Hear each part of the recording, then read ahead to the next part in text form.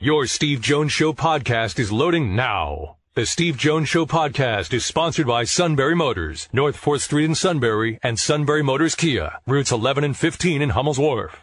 The Great One. And that's what he is, the Great One. Paul Keels, the voice of Ohio State football. Welcome, Great One.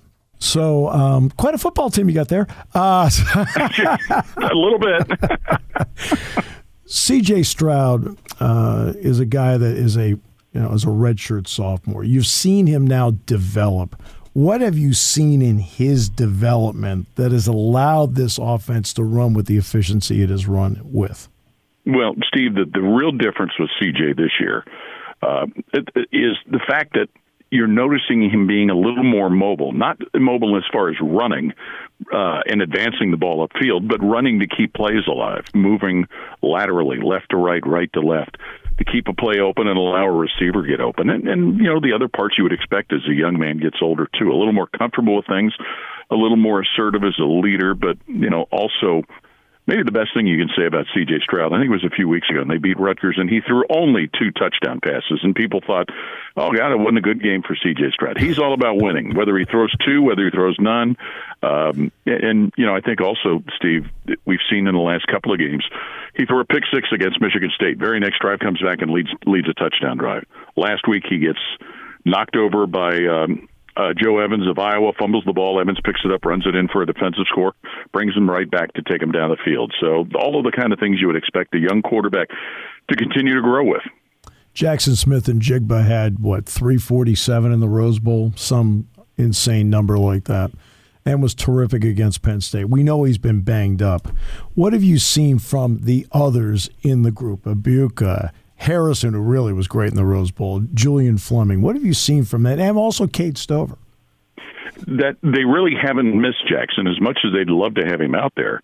But, and really the guy that made the big splash the very first week was a fifth-year former walk-on, Xavier Johnson, who caught the go-ahead touchdown against Notre Dame. What they've done, Steve, as you would expect, they've presented a number of different threats that a defense all has to be aware of. You mentioned Emeka Egbuka, Marvin Harrison. The guy that's come on as of late, Julian Fleming. Yeah. He missed the first 2 games, but ever since then he's caught a TD in every game. Cade Stover at tight end. Mitch Rossi, who's used as like a fullback / tight end. G. Scott, who's also a tight end threat. So it's been a combination of all of those guys. As much as they would love to have Jackson Smith and Jigba there, and who wouldn't, they've not missed a beat offensively without him. So TreVeyon Henderson, we know what kind of dynamic running back he can be, and he's been banged up as well. Tell us a little bit the story of Mayan Williams, who's an Ohio kid, and Ryan Day's connection that got him there, and to see a guy step in the way he has. Well, he comes from one of the outside of the city limits high schools in Cincinnati, Winton Woods, who in the last 5 years has really been one of the contending programs. And, I think because they've won and they've had success, that's what got he and others on Ryan Day's radar. They've got you may remember Jerron Cage, the defensive lineman who scored the defensive touchdown last year against Penn State. He's from Winton Woods also. And I think that's what got Ryan Day on them. And Mayan Williams is a guy that he and TreVeyon Henderson bring a little bit of a different style, but some similarities also. Mayan is a little more of a bulky, physical type of back, but can really break away and show some explosive speed. Henderson is the guy that's kind of your prototypical tailback. And, now finally for the first time in a while, they're both healthy at the same time. So, they give Ohio State some great production there. The other young man that has looked good is Dallin Hayden, a first-year player. They didn't really expect him because Evan Pryor was going to be the number 3, but suffered a season-ending injury in the summer. But, one of the things that Ryan Day was insistent on this year, going into the year, that they have balance and that they had the kind of running threat that could extend drives and get them what they needed in the red zone. Defensively, Tommy Eichenberg made a play last week that Jack Ham looked at me and he said, now that's how a linebacker needs to make a play like that. So you can let Tommy know that Jack, you may have to explain to him who Jack is. Right. Because I'm not joking about that because younger players are like, oh, okay. Sometimes you do have to explain it to him. He's a captain. And when you look at how he's played, what does he do not only physically but the mental side of it to get them in the right spots defensively? He gets himself in the right spot, Steve. That's kind of been the whole transformation of his game. Last year everybody was kind of complaining a little bit about the linebacking group. And if you think back to 2 years previously, Ohio State lost the top 4 linebackers they had. And Tommy Eichenberg and Steele Chambers, who had moved from running back to linebacker, it really took them a year to kind of get their footing. And Cody Simon dealt with an injury late last year. Now, Eichenberg and Chambers have really said Tommy has the kind of size you would expect a linebacker to have, but he also has really shown now his ability to cover ground laterally. And I think now, with the way he and Steele Chambers play off one another, Cody Simon, who they used a little bit of a 3-linebacker set last week against Iowa, he's been able to play the way you kind of thought he would last year. But, I think Tommy would probably be the first one to tell you they benefit from the disruption of the offensive line and the way that the secondary is covered. What kind of difference have you seen in a Jim Knowles defense? It is heavily dependent on safety play. Yeah. So when you combine Ronnie Hickman, Tanner McAllister, who gamed with Knowles from Oklahoma State, Lathan Ransom, Cameron Martinez, Josh Proctor when healthy, and a couple of young guys, Kai Stokes and Sonny Styles, who've gotten some licks out there. It's a group that really allows them to cover the pass, but also make the kind of plays in assisting on the run that maybe safeties don't traditionally do. And it's also allowed them to not have to change so much when the offense changes. And so, the other thing, Steve, that what Jim Knowles has done, which I don't know that I've ever heard a coach say this, they've told these defensive players, or he has anyway, if they make a mistake, it's the coach's fault because they didn't put them in the right position. And that seemingly has taken the pressure off these players to just go out and play. Ronnie Hickman has always been that guy to me that's been backed as like a quarterback back there in the secondary. What have you seen in his development over the years where it looks like he's a next level guy? I think, last year they used him more as a linebacker. Now it's kind of a hybrid type of backer and safety position. And much like we talked about Tommy Eichenberg, but in a different area, lines people up, gets them ready, gives out a lot of the signals there and is able to kind of retrace his steps and make up ground like you wouldn't expect a big safety like that to do. And a guy that just kind of has a real good leadership knack from what the coaches tell us. And, I think that's something that has helped him play confident and has given this defense a great deal of confidence. And you mentioned McAllister, who's got the 3 picks, including 2 last week against Iowa. He obviously knew what he was getting into when he followed Jim here. What has he added to that defense? Well, Jim Knowles has talked about Tanner McAllister like a coach on the field. And, he came here and, was not promised anything, just an opportunity to compete.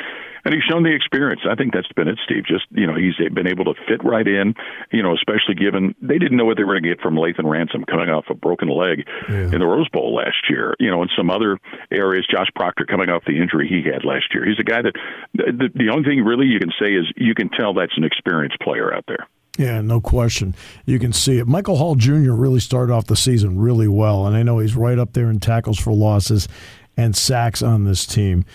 What do you see from him that may be a little bit different than somebody else?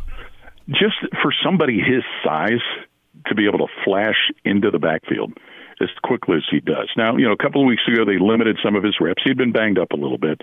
But a guy that just, all of a sudden, he gets off the ball in such a hurry, and the next thing you know, he's past the offensive line.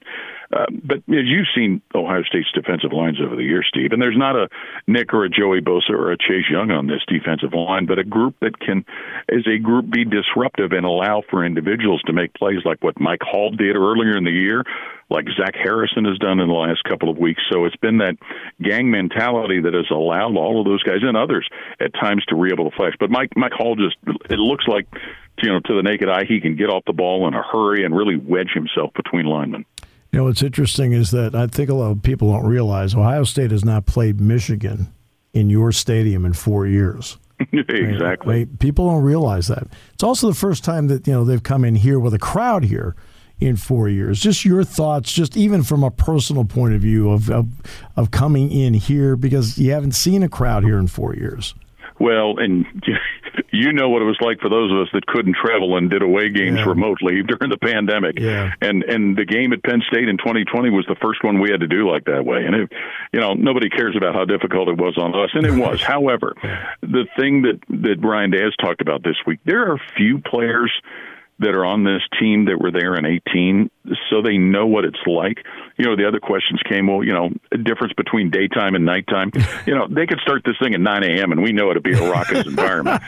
So, but, the crazy thing, Steve, this is just Ohio State's second road game. They opened the year with 5 straight at home, which some of us loved.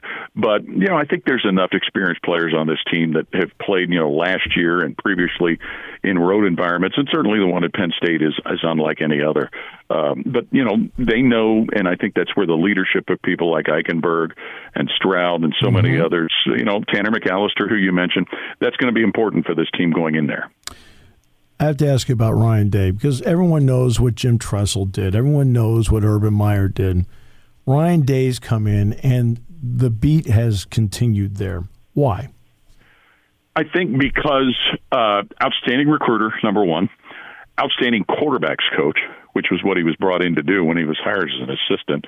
I think he's made some good hires on his staff. He's made some tough decisions after last year to let go some guys that had been part of this program for a while, but changes obviously needed to be made, especially on the defensive side. And, I think he's just consistent. And not that it counts for anything in a win or a loss column. He's such a darn good guy. He makes our job a lot easier. Yep. He's great with fans when he has to be around him.